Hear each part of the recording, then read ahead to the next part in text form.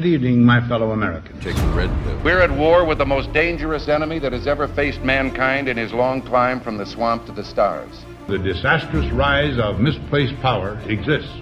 All we have built, all we have worked for, would be destroyed. There is nothing the political establishment will not do. And this nation will not be fully free until all its citizens are free. Our arms must be mighty, ready for instant action, These criminals cannot be rewarded. so that no potential aggressor may be tempted to risk his own destruction. There is a point beyond which they must not advance. They're coming after you, and I'm just standing in their way. Here I am. You and I have a rendezvous with destiny. The cost of freedom is always high. Those who had the most to lose did the least to prevent its happening. Our movement is about replacing a failed and corrupt political establishment. Well, I think it's time we ask ourselves if we still know the freedoms that were intended for us by the Founding Fathers. This is a crusade! This is a holy war against the deep state! We never wanted to be right, but yet things are all adding up to the firestorm.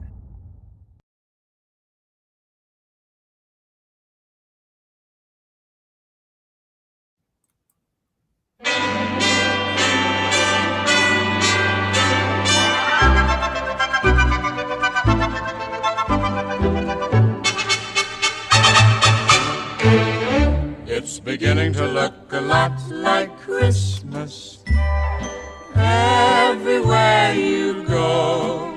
Take a look in the 5 and 10, Listening once again. with candy canes and silver lanes aglow. It's beginning to look a lot like Christmas.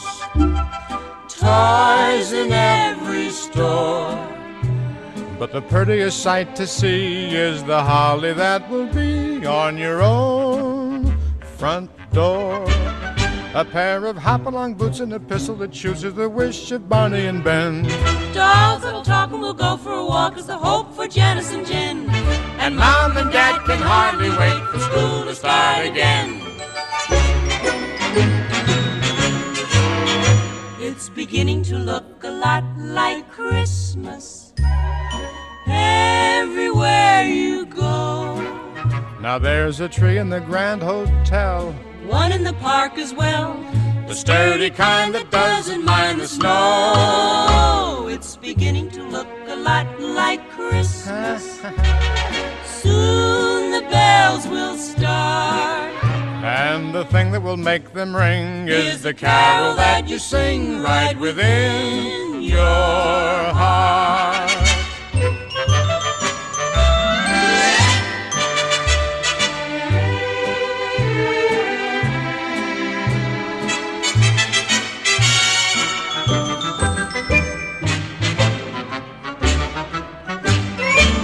A pair of hop-along boots and a pistol that shoots Is the wish of Barney and Ben.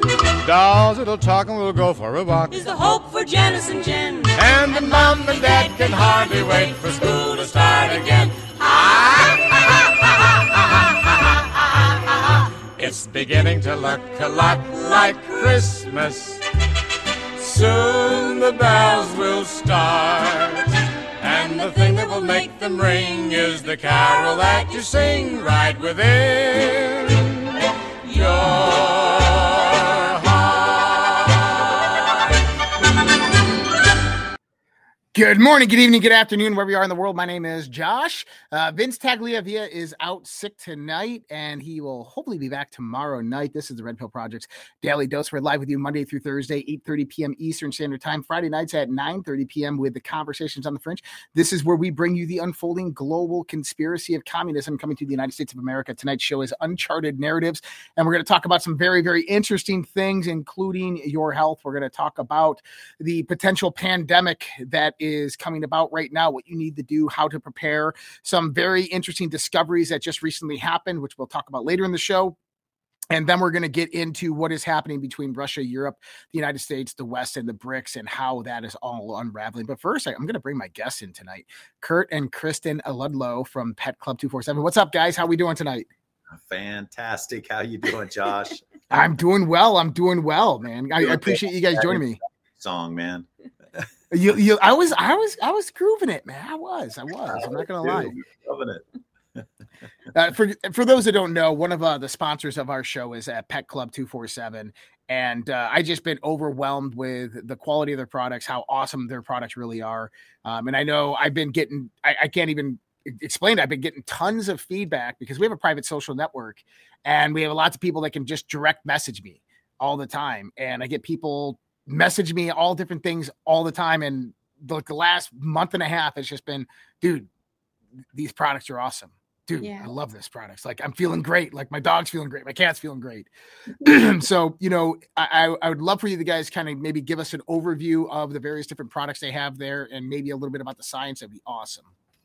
Sure. Absolutely. Well, you said it best when you started about preparing for the upcoming pandemic, whatever it's going to be next. We know they're going to always throw something at us. It's nothing new that we're experiencing. And so the best thing that we can do for our pets and for ourselves always is keeping our immune system strong, keeping it supported, keeping the armor that God gave all of us and all of our animals strong and supported so that no matter what they're throwing at us in the food, in the water, in the air, through sicknesses, whatever it might be, our body has the best chance of being able to fight back, and our pets have the best chance of being able to handle whatever's coming their direction. So what we have put together is just some treats for your pets, treats for your kids, treats for yourself even, that have an immune supporting mushroom in it called the Coriolis versicolor mushroom. And the reason you've been getting so much positive feedback is because there are over 400 published studies on this mushroom that researchers smarter than any of us that have all found the same thing, that this is just a whole food that supports the immune system, and then the immune system can go in and do all kinds of things for the body. So whether you're being proactive and preventative, or if your pet's experiencing something, or you or someone you love is experiencing something that you want the body to address, getting this particular strain of the mushroom into the body as fast as possible is always going to be your best bet. And so we have a bunch of different ways to get that into the system for people. It's awesome. And, a lot of people have various different immunocompromised problems, right? Illnesses, whether it's the jab that they had, right? The COVID jab, which I got some information on that today that just blew my mind. I couldn't believe it. But then I know some people who have MS, and a lot of the people with the MS are reaching out to me and they're like, what should I do? How much should I take? What is a good dose for people who are maybe immunocompromised or have these immune system problems, these immune system illnesses? You have an average person who's just, regular average person that isn't sick, doesn't have any illness or disease, maybe 1 or 2 a day. And then maybe someone who maybe has immune system problems, maybe they should be taking more. Do you have any guys like suggestions? I know you can't give recommendations because you're not doctors, right? But what are your thoughts on that? What would you do in that case? I think that's a good one. Yeah, what we've experienced to be the most effective over years now is if you're just being preventative and proactive and you just want general health and well-being for your pets, you're just going to give them whatever the suggested amount is based off of their weight. For humans, taking the capsules, the mushrooms in the capsules, you're going to take 1 capsule for every 50 pounds. Okay. Now, if you or your pets are dealing with some concerns that you might have that are not necessarily life-threatening, like an autoimmune, right? It's uncomfortable, it's inconvenient, it can be painful, it can be debilitating at times, but it's not necessarily life-threatening, then we recommend 2 to 3 times the suggested amount. Now, if you are dealing with something more catastrophic and life-threatening, like very severe concerns, then you want to do 4 to 5 times the suggested amount. And the reason why we recommend that is because, again, this is not a medicine. This is not some concoction formula that we put together. It's just a mushroom that naturally grows out in nature. It's just a food. I think someone just said, I saw some in the forest this weekend while cutting trees. Like, yes, they grow everywhere. It's just a food. You can't overdose. You can't get addicted. There's no side effects. It doesn't interact with any medications or treatments. So it's just a food that feeds the immune system. So the more that you can get into the immune system faster, then the quicker that the immune system can get into action, especially if you are immunocompromised or have autoimmune. This is not a booster. That's very important. This is not an immune stimulant. This is a modulator. It's immune support. So it's very different. So I myself used to have an autoimmune disease, and I was having seizures. I was passing out. I had all these issues. I was at like 100 pounds and I'm 5'9". So you can see how horrible that was. And I started taking this mushroom. I was taking 6 of them a day.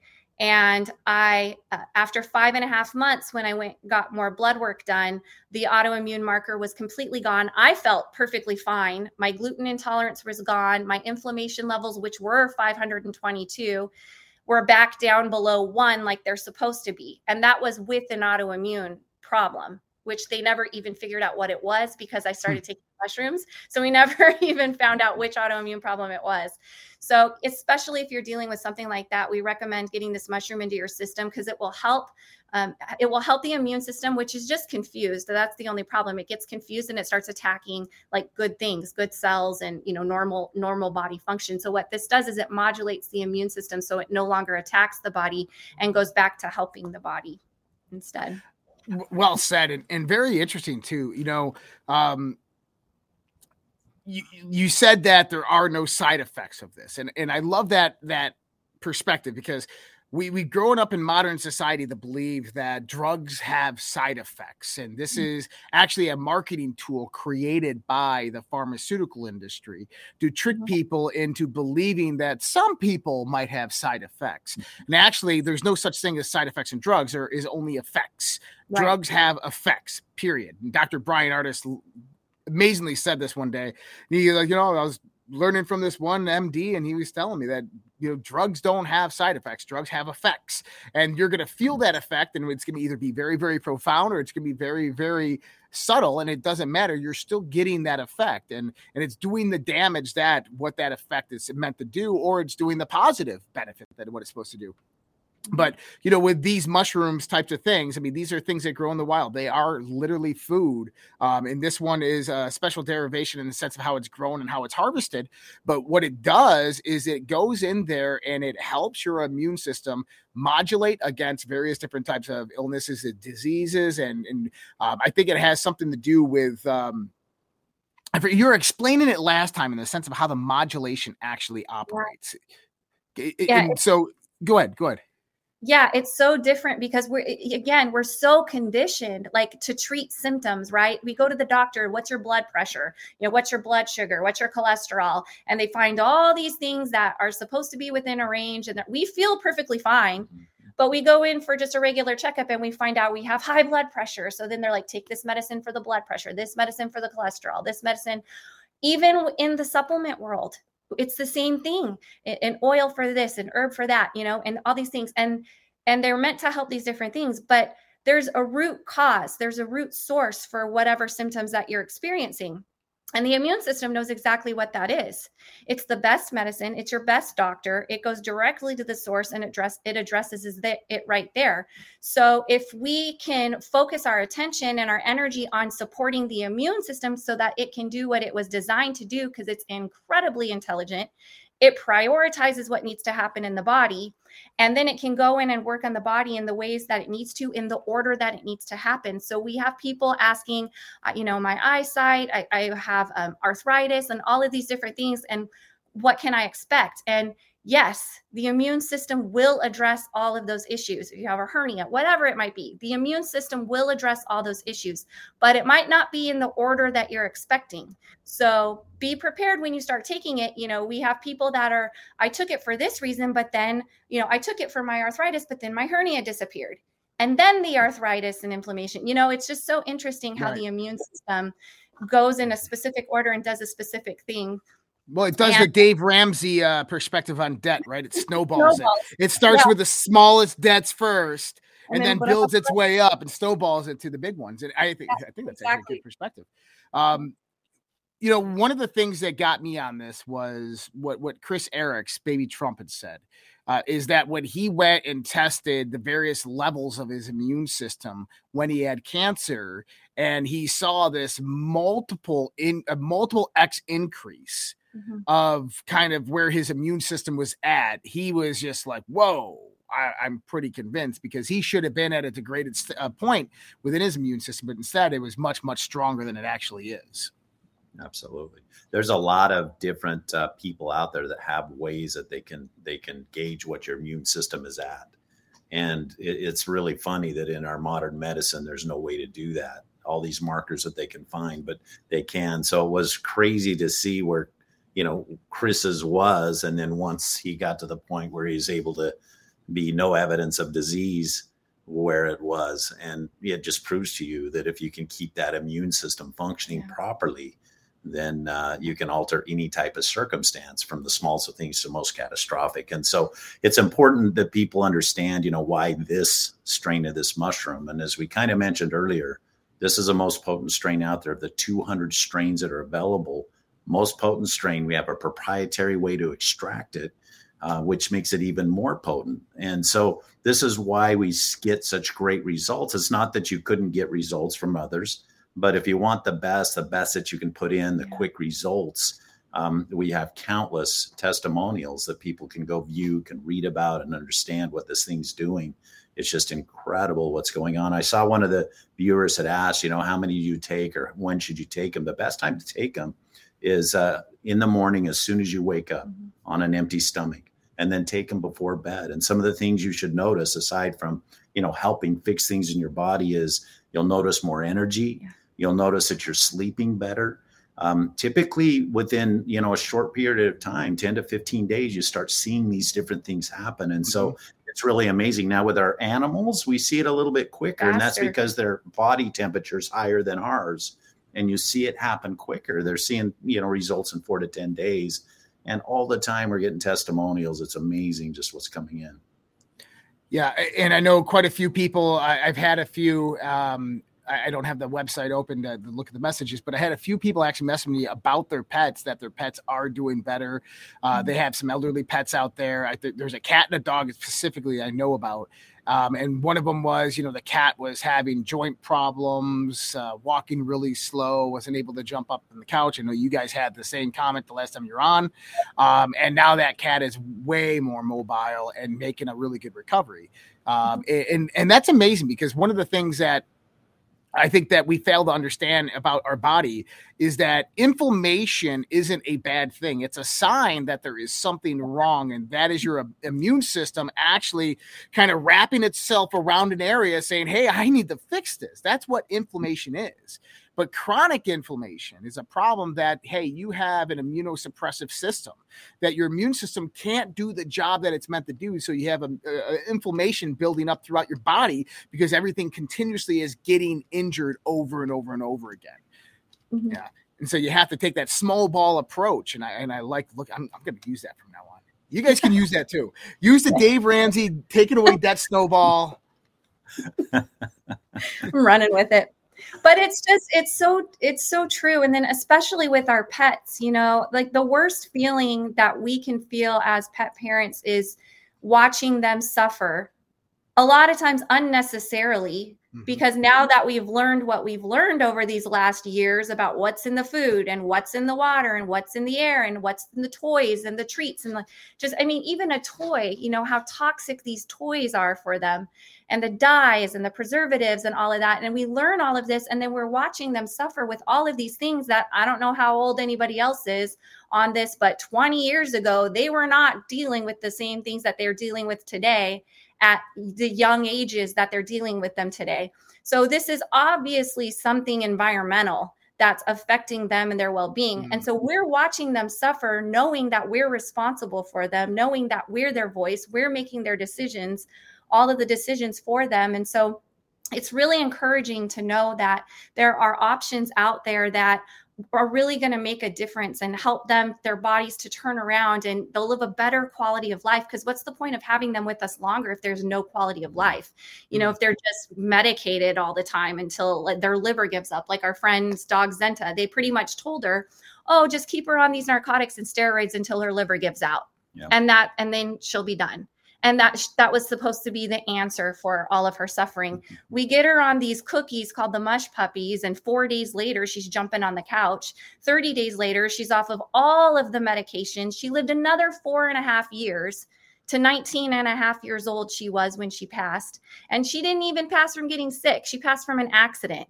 So that should be the norm. That should be what we're experiencing. And that's what we should be expecting. And so as their voice, it's so important that, that's why we're so grateful for you and sharing your platform, because we need to be well-informed, because well-informed people make better decisions. And not only informed with ourselves, our own health and our pets' health, but also informed with who and what we're supporting with our dollars and where we're using our resources and what we're supporting with our resources. That is equally important, because we keep giving all of these resources that we're earning to these corporations and these companies and this system that doesn't give a crap about any of us or our pets or anything else. And we just keep feeding this beast and expecting something different to happen, which I'm pretty sure is the definition of insanity, right? Doing the same thing over and over and over again and expecting different results.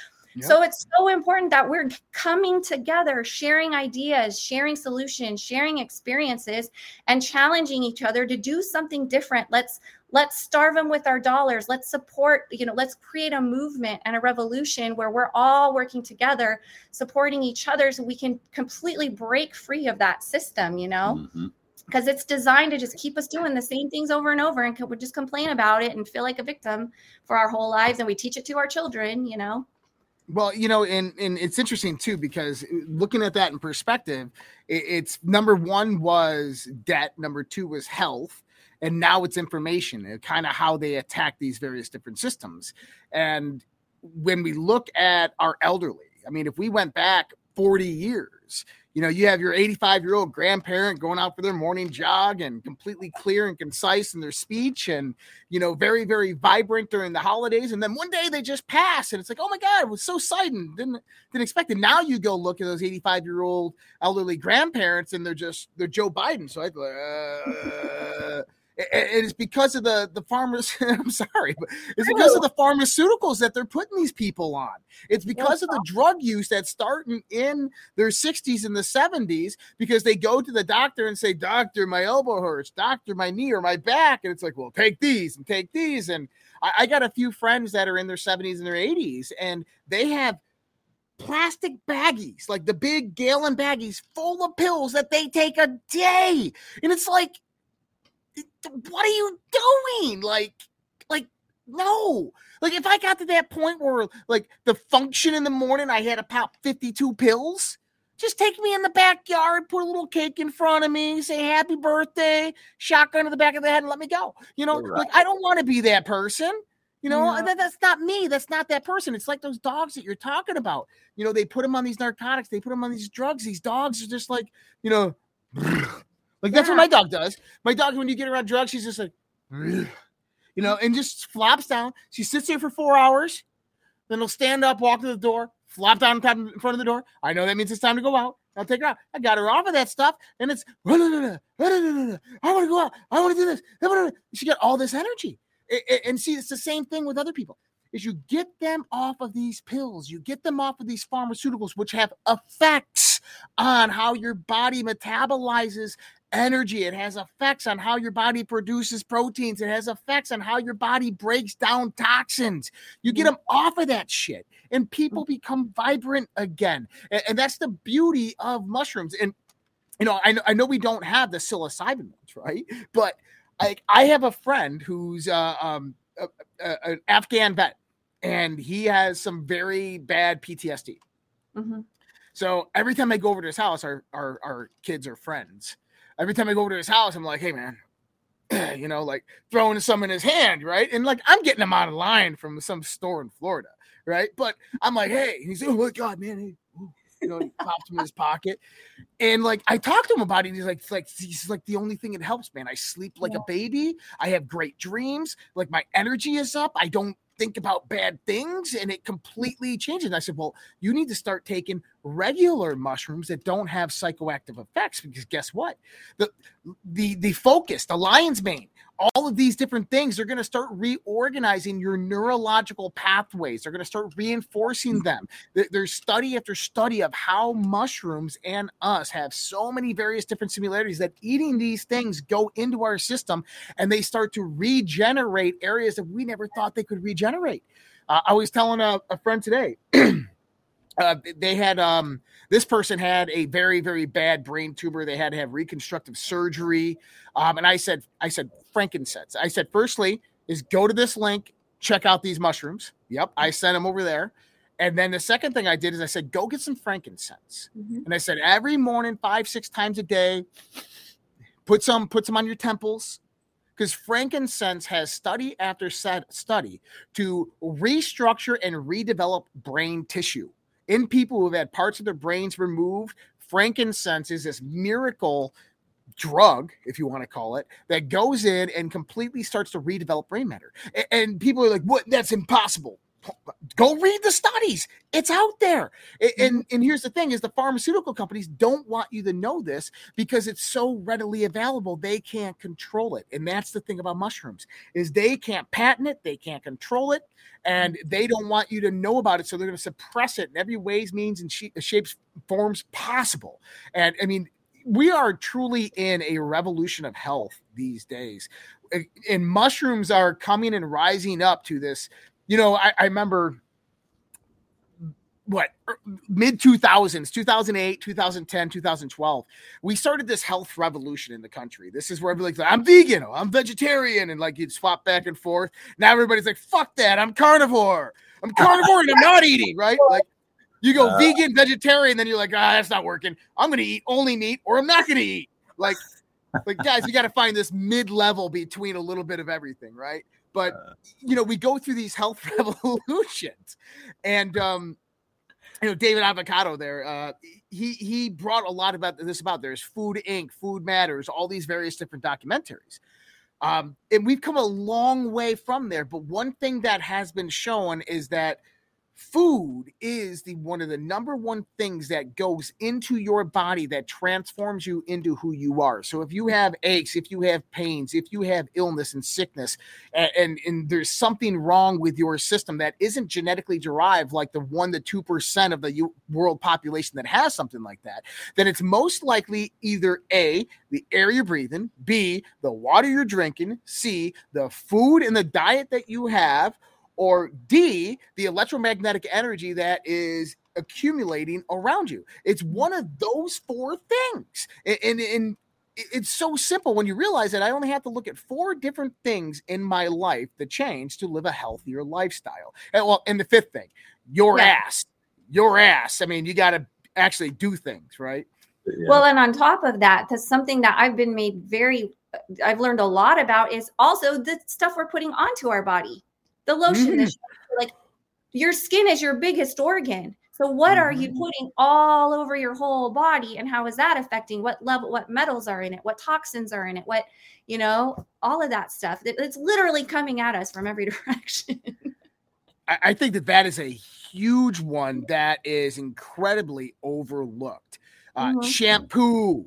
Like I do, so I've been growing the beard, right? And so I use salves, I use all different types of stuff, and I put it in there. And I'll usually try it for 3 days and see how my face reacts, right? Castor oil is the only damn thing that I can put in there that actually works any degree. It grows it fast, it makes it healthy, it's soft, it feels great. It's also good for my skin. I had a blemish on my skin the other day. I put a little castor oil on there for a few days, boom, gone, penetrated.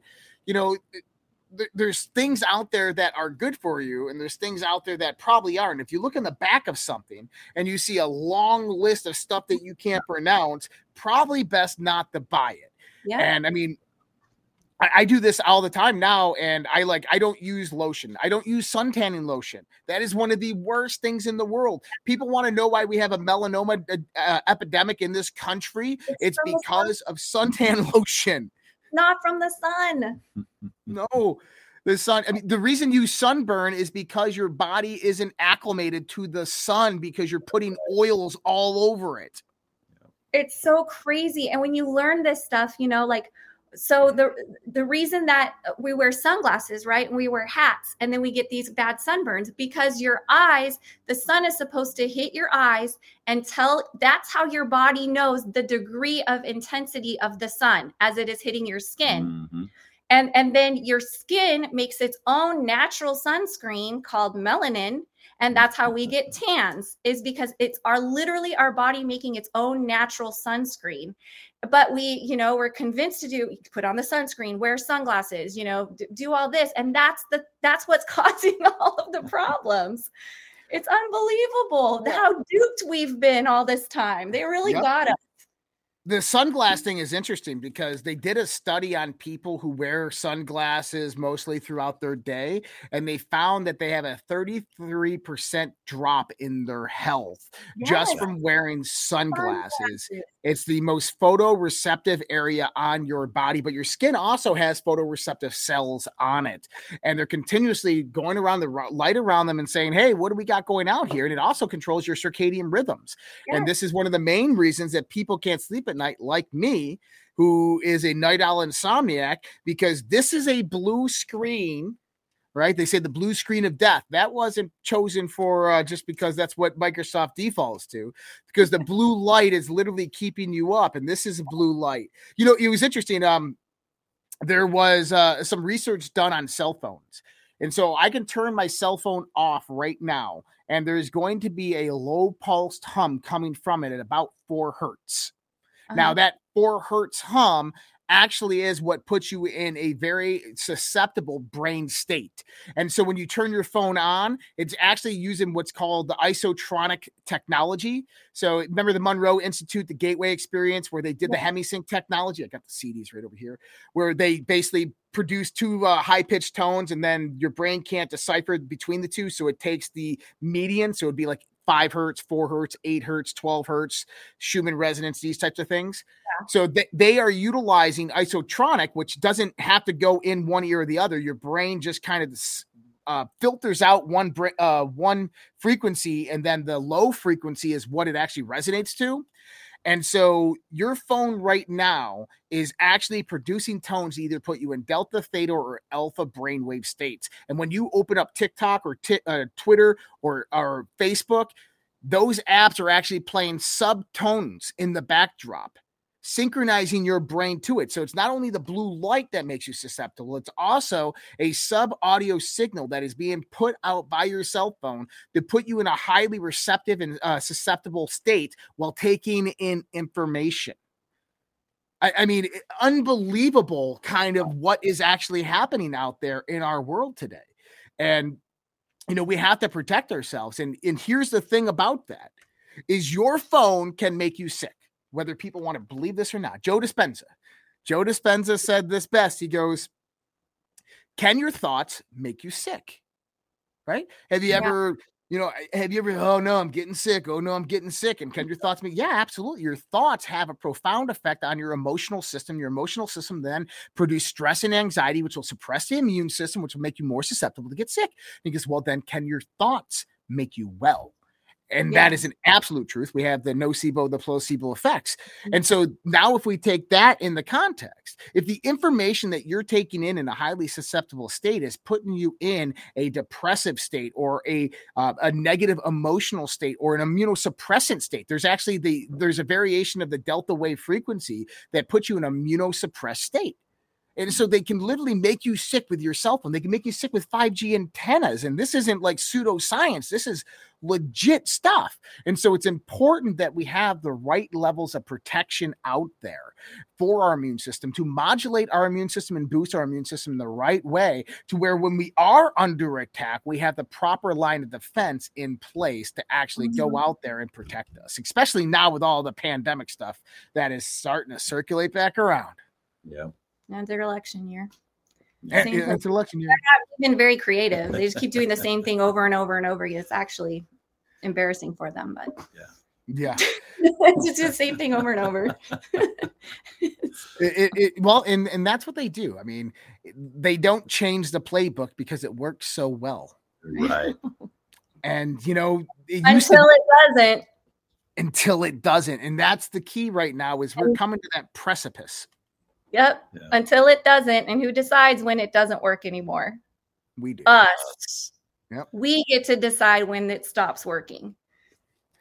Absolutely. And I think that that's one of the key factors that played in the 2020 is that was probably the last time that system was going to work. And they realized it. And now they're in this pickle and globalism is pushing in. They're going to try to rain holy hell and chaos down onto the world, but I don't think that they're going to be very successful.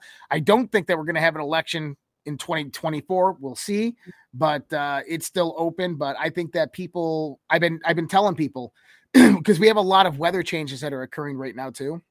Uh-huh. And this is actually the first segment I'm going to talk about here in a minute on my show. But one of the things that I've been talking about for since 2010. So in 2010, I made a prediction.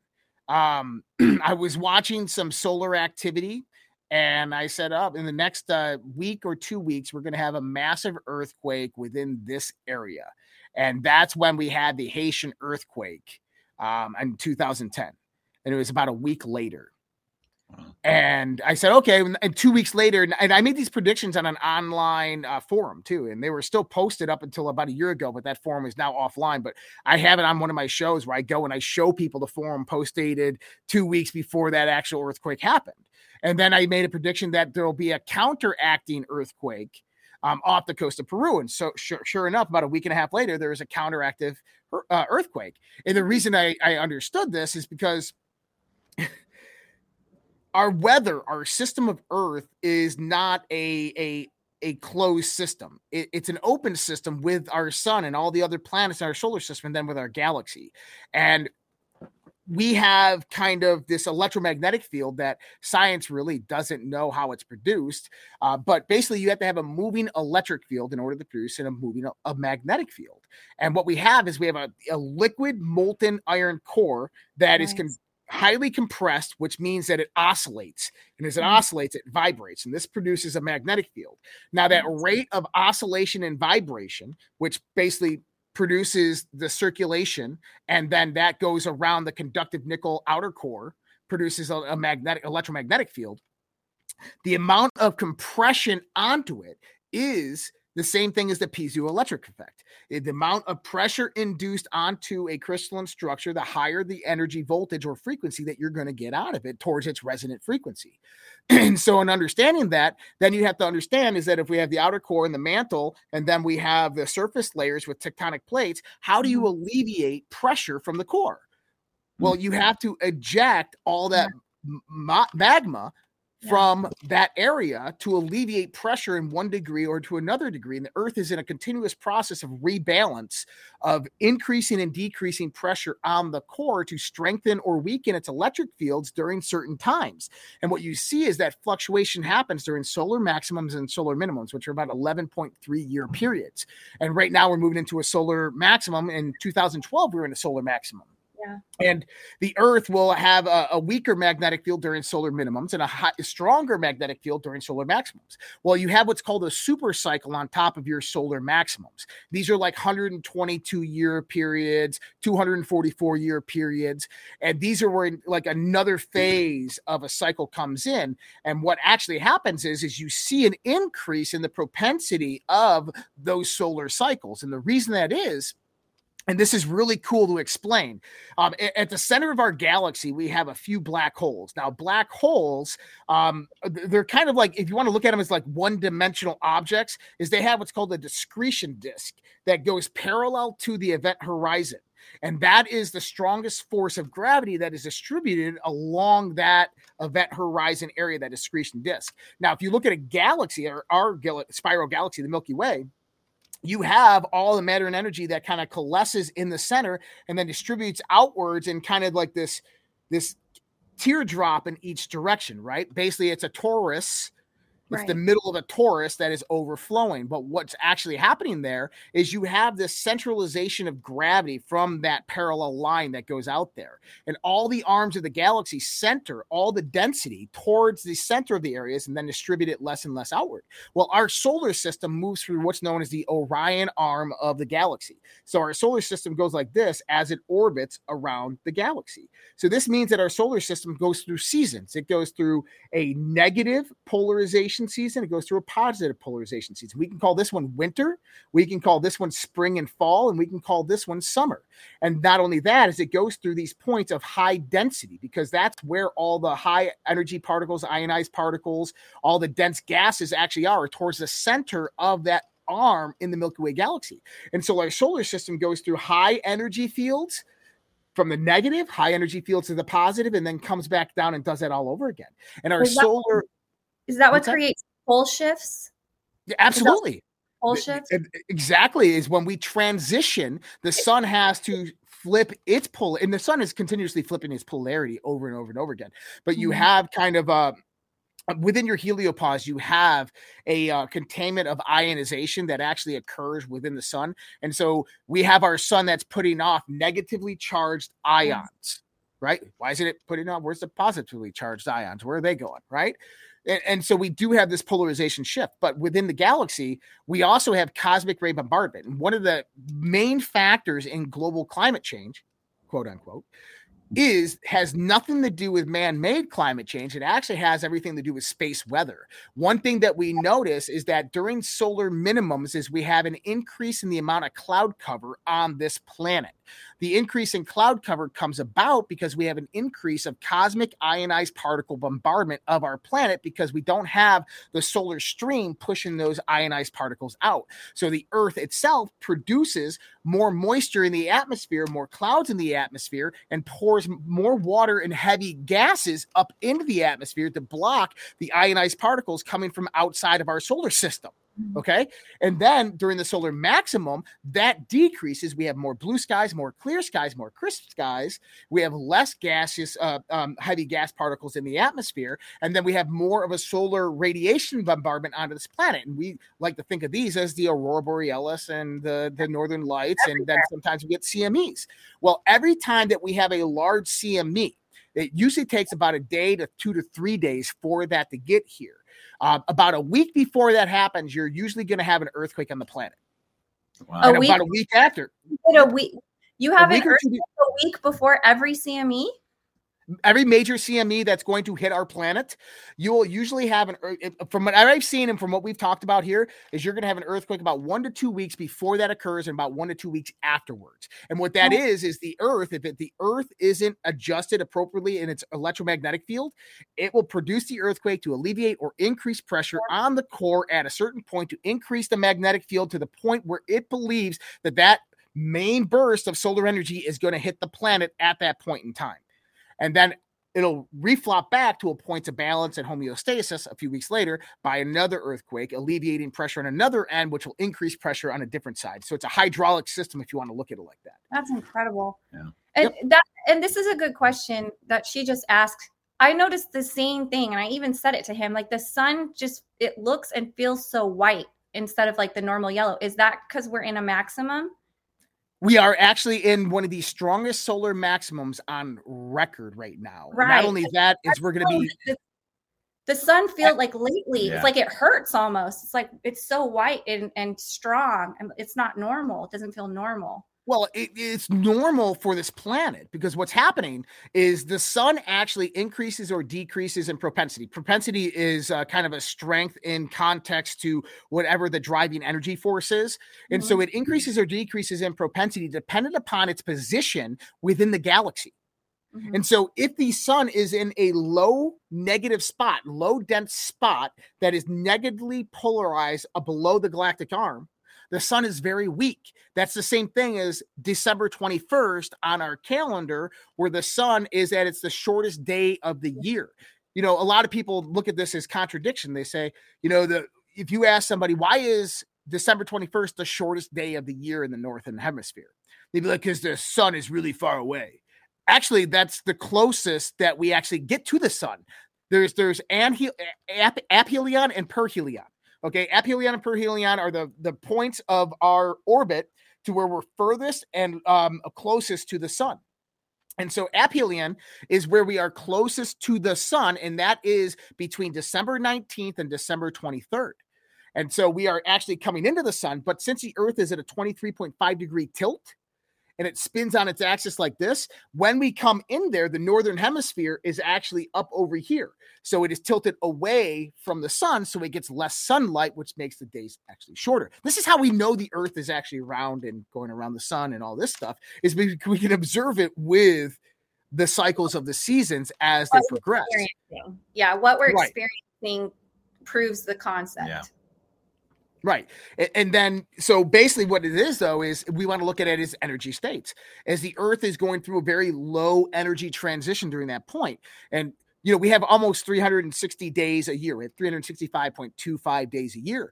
And if you watch the sun starting on December 25th, if you watch the sun every day and you went out to like your kitchen window and you put a dot at noon where the sun is, at the end of the year, when you finish that little circle that you're creating, you're going to have this little shape on your glass, and it's called an analemma. Yeah, let me pull this up right here. This is actually what the sun will do. Oh, wow. And so if you at noon every day, right? And so what you have is this is summer, this is winter, and this is your two equinoxes. Equinox is a word that means stand still. This is where they make even. And this is a figure 8 that we produce in the sky by going around the sun. And so this is aphelion, this is perihelion. And so it's kind of interesting to look at it like that because we don't have a completely circular orbit. We have an oblong orbit. So we kind of have these points where we kind of woo like this. And what actually happens is that sun increases 1 degree every day up till aphelion. And then it pauses for 3 days. And then on winter, it pauses for 3 days. And I always bring around it's called astrotheology, right? Is that the kind of an interesting story, and I don't want to offend anybody out there, but on December 21st, the sun stops rising in the southern hemisphere. So it doesn't increase or decrease that 1 degree every day. It stands still. Okay. Oh, sorry. Solstice. Solstice means stand still. Equinox means equal. So solstice means stand still. So the sun actually stands still for 3 days in the sense of that rising 1 degree. And it begins its return on December 25th. Now, in ancient Druidic traditions, this was celebrated through the holiday of Yule. And various other kind of ancient cultures, they celebrated this, especially the Siberian cults. Now, this is known in stories of astrotheology as on the 21st, the sun dies. For 3 days, it's dead, and that it's resurrected on the 25th, and the sun is reborn. No way. Oh yeah. And then on the 21st, it's funny because in the southern hemisphere where the sun sets in the southern hemisphere on the 21st, it sets on the Southern Cross. Wow. Yeah. And then there's this whole story of how it all flows through to spring, to where what you have is for 40 days and 40 nights, Saturn rises before the sun in the morning. And Saturn is where we get Saturday, Sabbath, but also Satan. And so for 40 days and 40 nights, the sun and Satan danced in the desert. And then the sun eventually overtakes Saturn in the morning, moving to on its crossover of the Tropic of Capricorn. And then what happens is Venus starts coming up before the sun during that time. And that is the rising of nature. That's in ancient mythology. That's Ishtar, that's Isis, that's Venus, that's Mary, that's all of these fertility goddesses that are rebirthed during that point in time. I've done shows on this stuff. I could, yeah. But anyways, it's an interesting story of how all of that stuff works.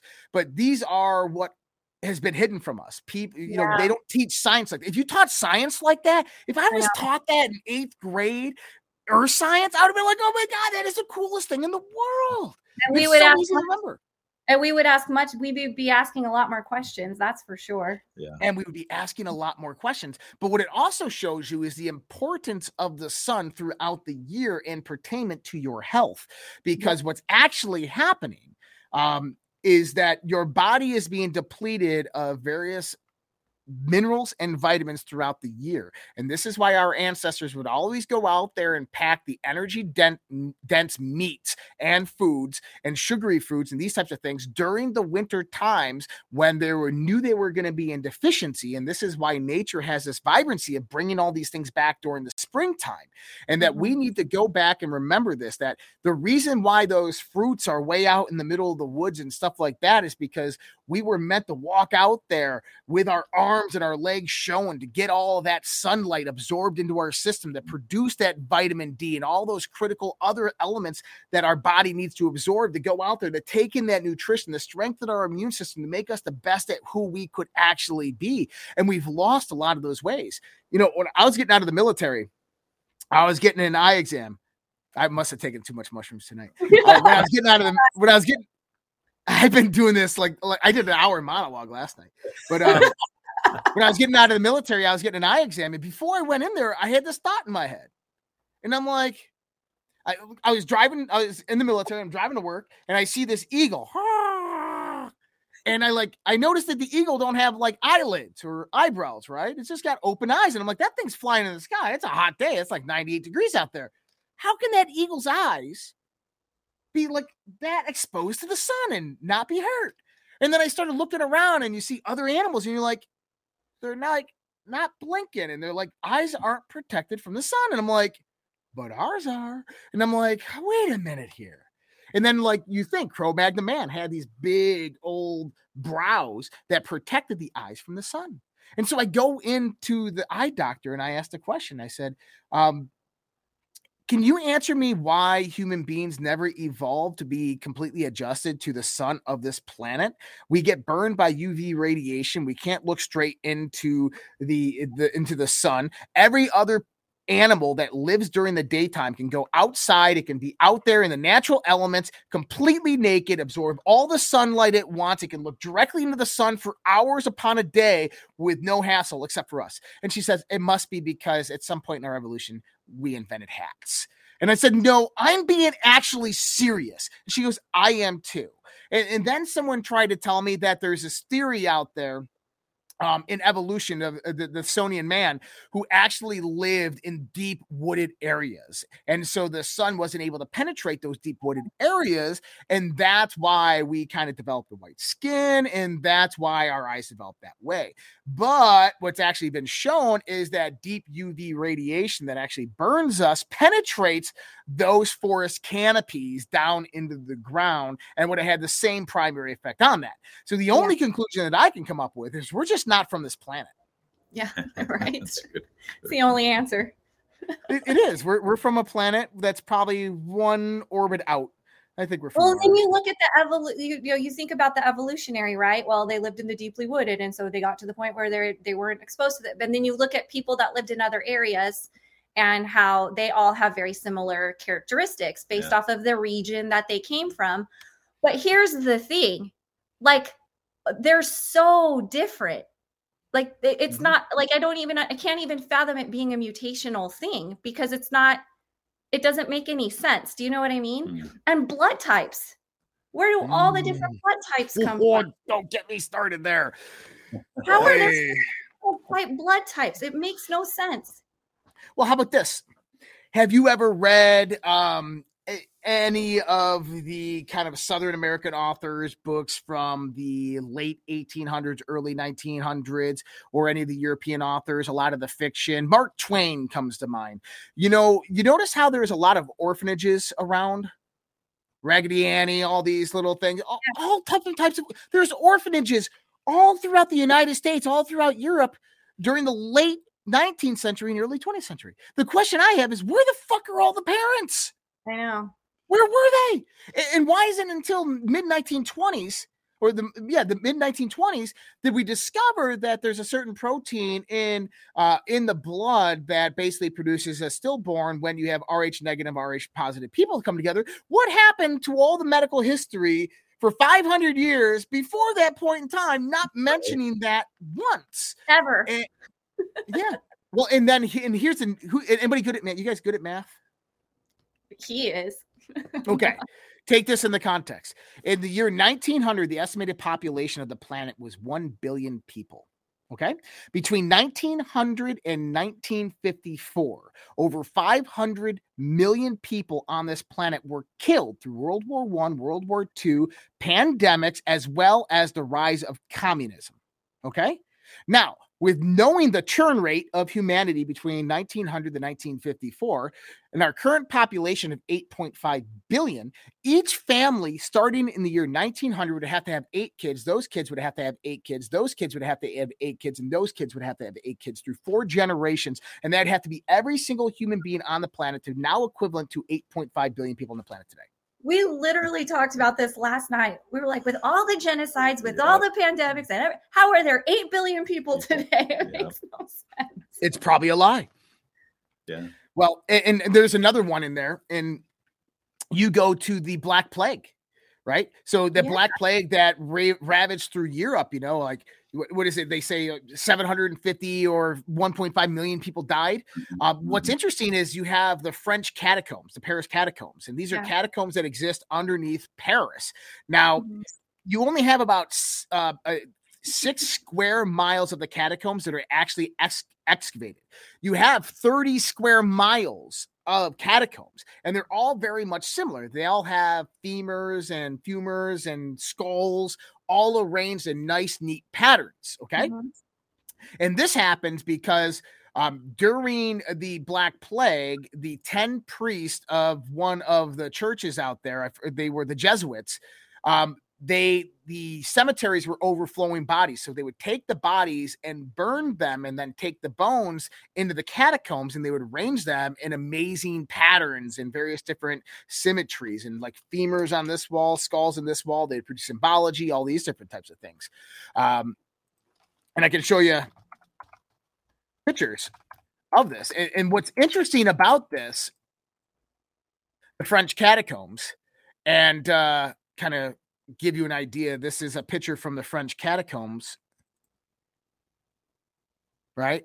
That's a picture from the French catacombs right there. Yeah, I'll put up a different one here. Let me see. Give me here. Here we go. There you go. So those are femurs right there. Those are skulls right there, and they're all nicely aligned. Now, it's estimated that there's about 3 million people in that 6 square miles of French catacombs. Okay? 3 million people. Now, this was a 10-year plague that occurred. Okay. So 10-year plague, 3 million people.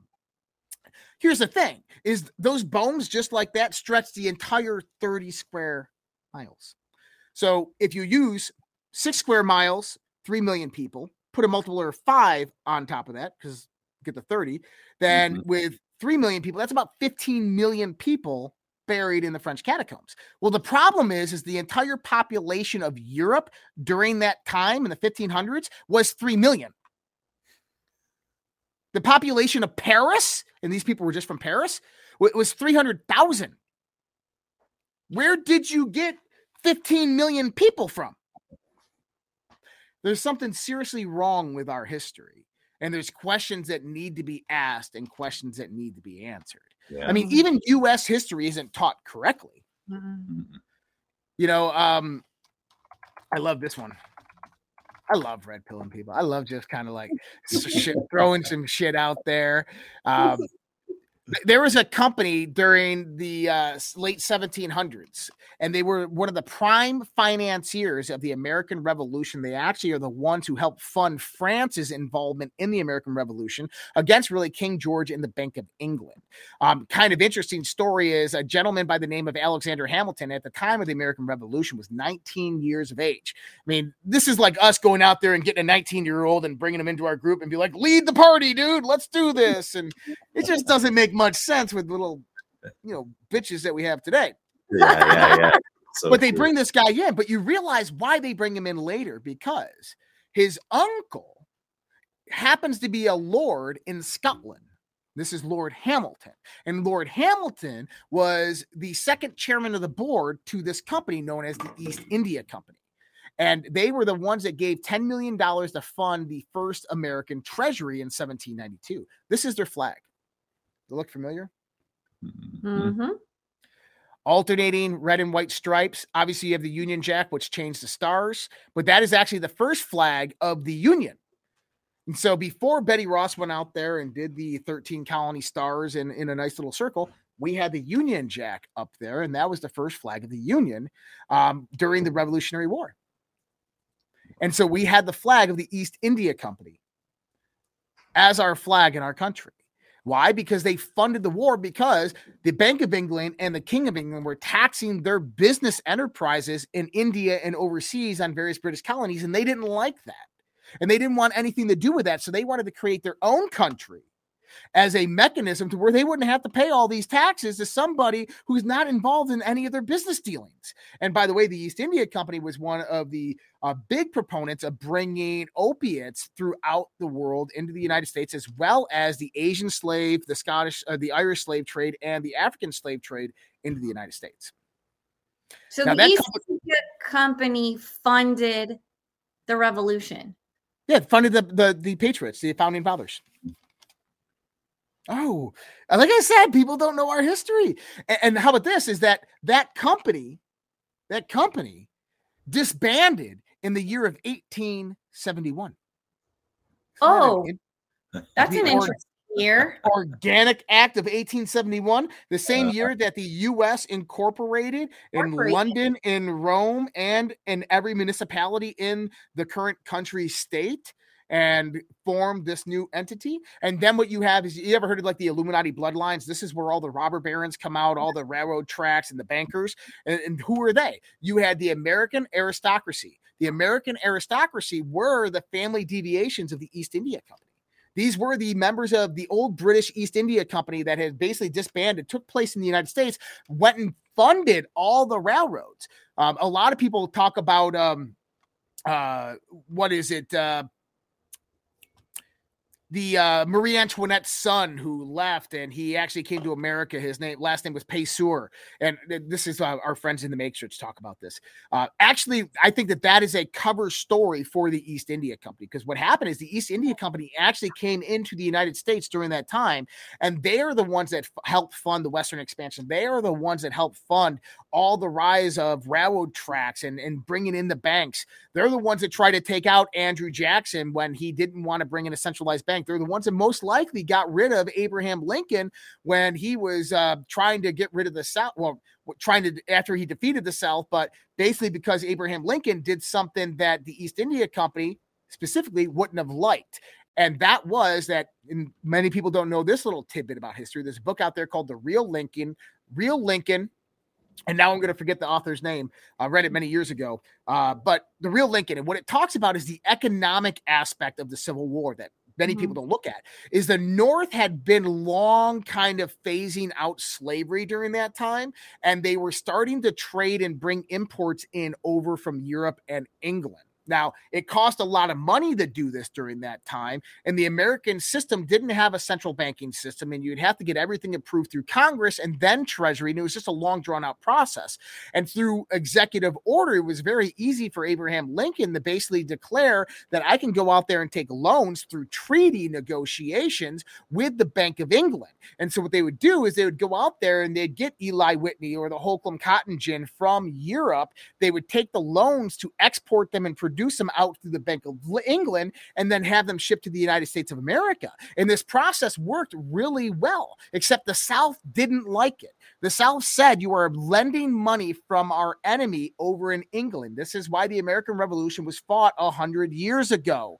The South then came and said that we're not taking those loans out. And Lincoln came back and said, no, you are going to take out those loans and you're going to phase out slavery and you're going to start bringing in this new farm equipment that we have over in Europe, because that was the beginning of the Industrial Revolution. Well, the South basically told Lincoln to go shove it. F off. We want nothing to do with you. They disbanded Congress. The Civil War ends up happening. The North wins.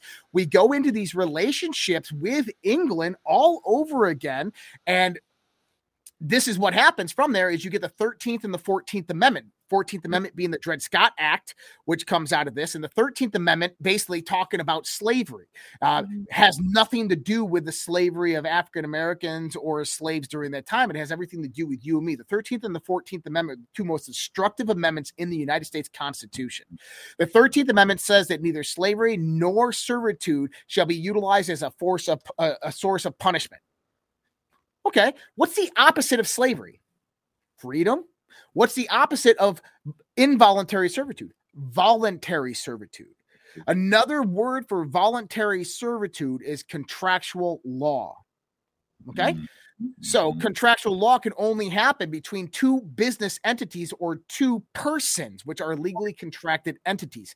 Okay. So this is leading up to the Act of 1871.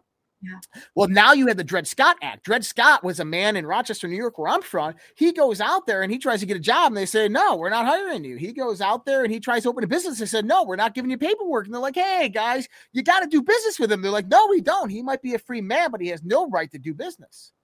And so they created the 14th Amendment, which states that all persons born in the United States are citizens of the United States and fall under the state of which their jurisdiction came about from, and have the privileges and immunities of that state.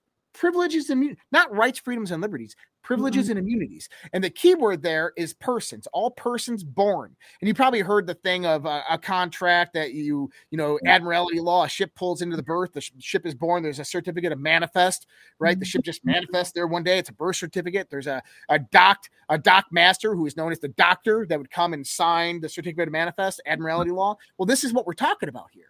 And so the word person, if you actually go back to the Fourth Amendment says all people have the right to be secure in their persons, as defined by the United States Constitution. A person defined by the Fourth Amendment is a contractual state, a fictitious entity of who you represent. The 14th Amendment says all persons born in the United States. That means that all fictitious entities created by the United States are citizens of the United States and fall under the jurisdiction and have rights and privileges.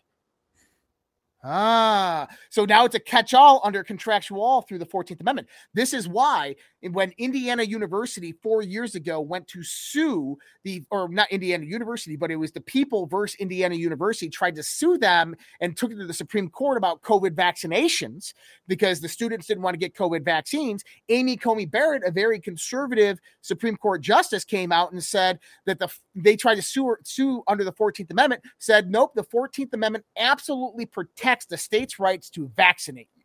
And the reason is because you have privileges and immunities. You have no rights, freedoms, and liberties under the 14th Amendment because you are a fictitious entity, a contracted entity derived through the state, not a free natural human being as derived through the Declaration from your creator, as what we are all led to believe.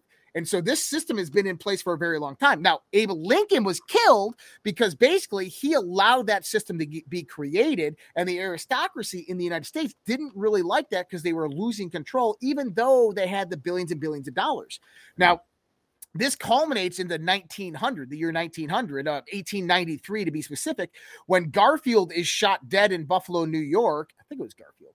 And his VP becomes president, and that's Teddy Roosevelt. Now, Teddy Roosevelt is direct descendants from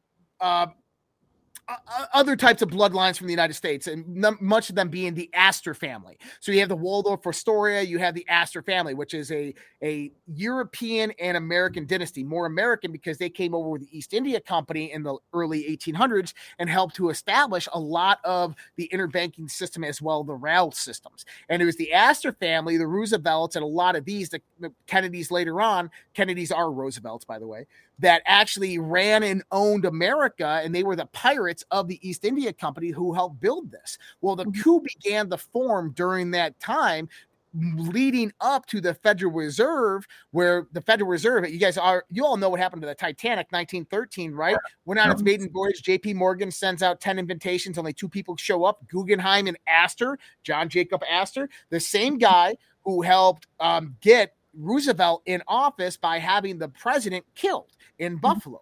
And we know this because John Jacob Astor, after the president died in Buffalo, got shot in the chest, he had sent a letter to Teddy Roosevelt congratulating him on his new position as president. The problem is John Jacob Astor was in New York City. Roosevelt was in Washington, D.C., which is about back then with, vehicles and boats and trains and all that stuff. It's still a day's worth of mail away, but it got there within an hour. And so that means that he had to send it the day before to get it there on time, which he knew that the president was going to die, and Roosevelt got in, and Roosevelt kept everything all good for about 8 years. And then we have Bill Clinton's uncle come in. And this guy kind of ruins up everything. This is when Roosevelt creates the Bull Moose Party, runs his third-party candidate, Woodrow Wilson comes in, runs against them, ends up winning. The same thing as Ross Perot, George Bush, Bill Clinton, that whole same scenario played out. And the Bill Clinton won. Woodrow Wilson, he comes in, he allows the Federal Reserve to take place. They kill off Astor, they kill off Guggenheim, were two of the American families that helped build it out through the East India Company. They killed them, and now the European banking cartels take over the United States of America at that point in time. And that's when all the fun really begins in the sense of conspiracy. Wow. That's good stuff. Can I ask something that stuck out? So what was the East India Company's relationship with the Vatican then? So there's a lot of kind of variation in here. So number one is the East India Company. Think about them as pirates. So in the Bible, you have the Canaanites, which become the Phoenicians. And they were the pirates of the Mediterranean and then of the ocean. And they did a lot of piracy. They would, go place usury on kingdoms and take over kingdoms and get kicked out. Well, they finally settled in Rome. So the ancient Phoenicians settled in Rome, and they became what we call today as the Black Church. And this is what Archbishop Vigano has been talking about as the Black Church that is operating, like the deep church or the Black Church that is operating. And this is that old kind of piracy caste system of usury, the old Phoenicians that are sought and hell-bent on power, money, and control. Now, the East India Company, it's like a branch of them, a tribe of them, but very, very different, that they wanted their own thing. They wanted to branch off from this system and structure. Not that they were good. I don't think that they were good in any way, shape, or form, but they had power and control here, and they liked their power and control here, and they wanted the European dynasties to kind of just go away and get the hell out of the way. And unfortunately, that's not what happened. They ended up getting defeated.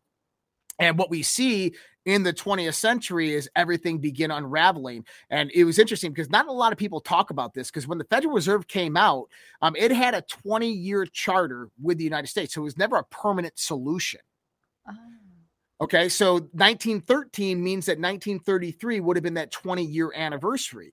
Now, what was happening is the Federal Reserve was loaning money to the U.S. Treasury and to what's known today as like the interbanks, the Federal Reserve banks. It was loaning money to them, basically interest-free, to get them utilizing the central banking system. So all these big banks became cash rich, didn't really need it. And so they would loan that money basically interest-free to all these smaller banks, which were in bodunk towns of 50 and 100 people. It's just nothing but farmers. And, they got all this cash, and they're like, hey, John boy, you need some money?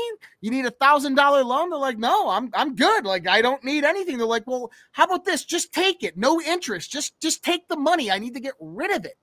And they, well, what do I have to do? Well, just put up a little collateral. Put up your land as collateral. It's interest-free, and I'm giving you 10 years to pay it back. Don't worry about it.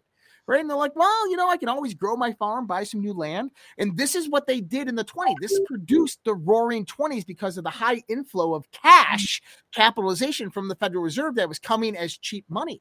Well, what happened in 1929? The same bankers that produced the Federal Reserve, many days before, shorted the stock market, producing a catalyst effect. When that catalyst effect actually took place, all those small banks went out of business overnight. And how they went out of business is because the larger banks now became liable to pay back those higher loans to the Federal Reserve because of the markets were crashing, or to the 12 Federal Reserve banks. So they called in all the loans. Well, when you get down to the small bodunk banks that loaned $1,000 out to John Boy, who put his land up for collateral on a 10-year loan with no interest, John Boy don't have that money.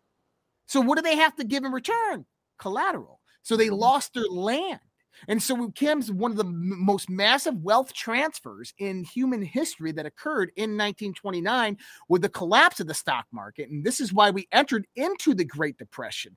And interestingly enough, just 4 years later, 1933, is when the Emergency Banking Acts actually came about, to where we get House Joint Resolution 129. House Joint Resolution 129 actually created Federal Reserve notes. Now, this is interesting because the 1792 Coinage Act actually determines what a dollar is. Okay, $1 is determined to be, I think it's, okay, I was incorrect the other day. I think it's 381 grams of pure silver equivalent to a Spanish dollar.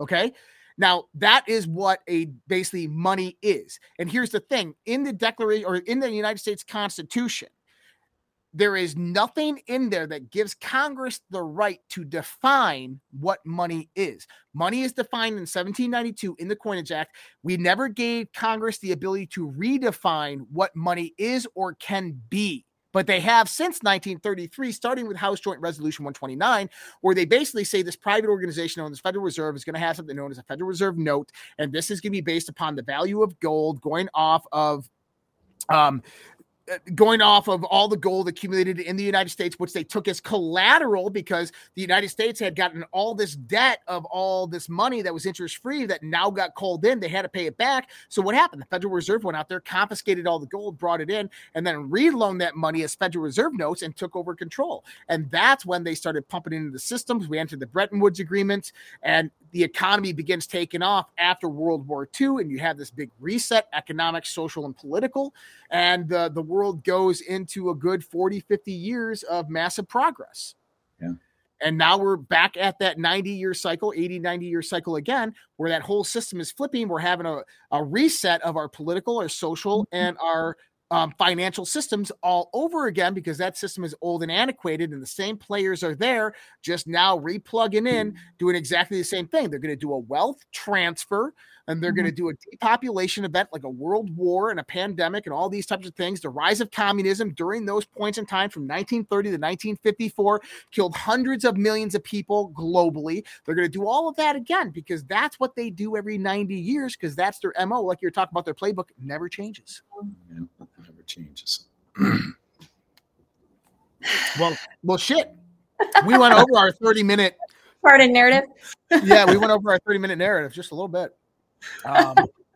Damn, I for everybody out there, I'm sorry. Like I didn't have much news to go through tonight. I did want to talk about this one story though, because this has something to do with what we were talking about earlier. Massive number of dead fish washing up along the coast of northern Japan. All right. And so many people are saying this has to deal with Fukushima. It doesn't. I came out and said, dead fish wash up on the coast of Japan. This could be an indicator of huge earthquake inbound. Various types of acoustic waves that are produced prior to earthquakes can kill large amounts of fish. This phenomenon has been observed many times in the past. And we've had two various earthquakes off the coast of the Philippines with tsunami warnings in Japan, especially a 7.2 earthquake that just happened last week in the Philippines. And so it's my indication that we're going to have an earthquake somewhere in or around Japan. And it's just funny that this happens. This potentially could happen right after Japan fires up this new nuclear reactor to replace Fukushima. I just find that highly coincidental and interesting. We have, and just so everybody out there, we have Biden talking about sending American troops to Europe because Putin, he's going to give the gift that keeps on giving. He's going to go through Ukraine. He's going to go to France and Germany, and he's going to be the new Hitler and take over Europe. It's all bullshit, guys. Yeah. Putin wants nothing to do with Europe, could care less about Europe. It's not happening. But when Biden or anybody of that nature is warning you of the threats in this world, be damn sure that those threats are real, because they're the ones who are going to bring them about. And it's not going to be Russia. It's going to be the deep state. It's going to be the cabal. It's going to be the people behind the scenes pulling the strings, and they're going to do it any way, shape, or form that they actually can. And so that means that you must go out there. You must get prepared. Go on over and visit Pet Club 247. That link is right there, redpills.tv/mushroom. If you want to get the human version of those mushrooms, if you want to check out the pet products, right there, really easy, redpills.tv/pets. For all my subscription members on socialredpill.com, we'll be going to After Dark chat it starts in 7 minutes, but I'll be there in about 15 minutes. Give me a few minutes. I got to tuck my kids in the bed. Then I'll be on over there. We'll start that After Dark Q&A on Thursday night, and then After Dark chat right after that. Kurt and Kristen, thank you guys so much for staying and listening to me rant and tell stories. I absolutely love it. It's That's amazing. Yeah, good stuff. We will talk to everybody else again. Have a great night. See you guys next time. Thanks for having us. Good night, everyone. try and bend the spoon. That's impossible. Only try to realize the truth. What truth? There is no spoon.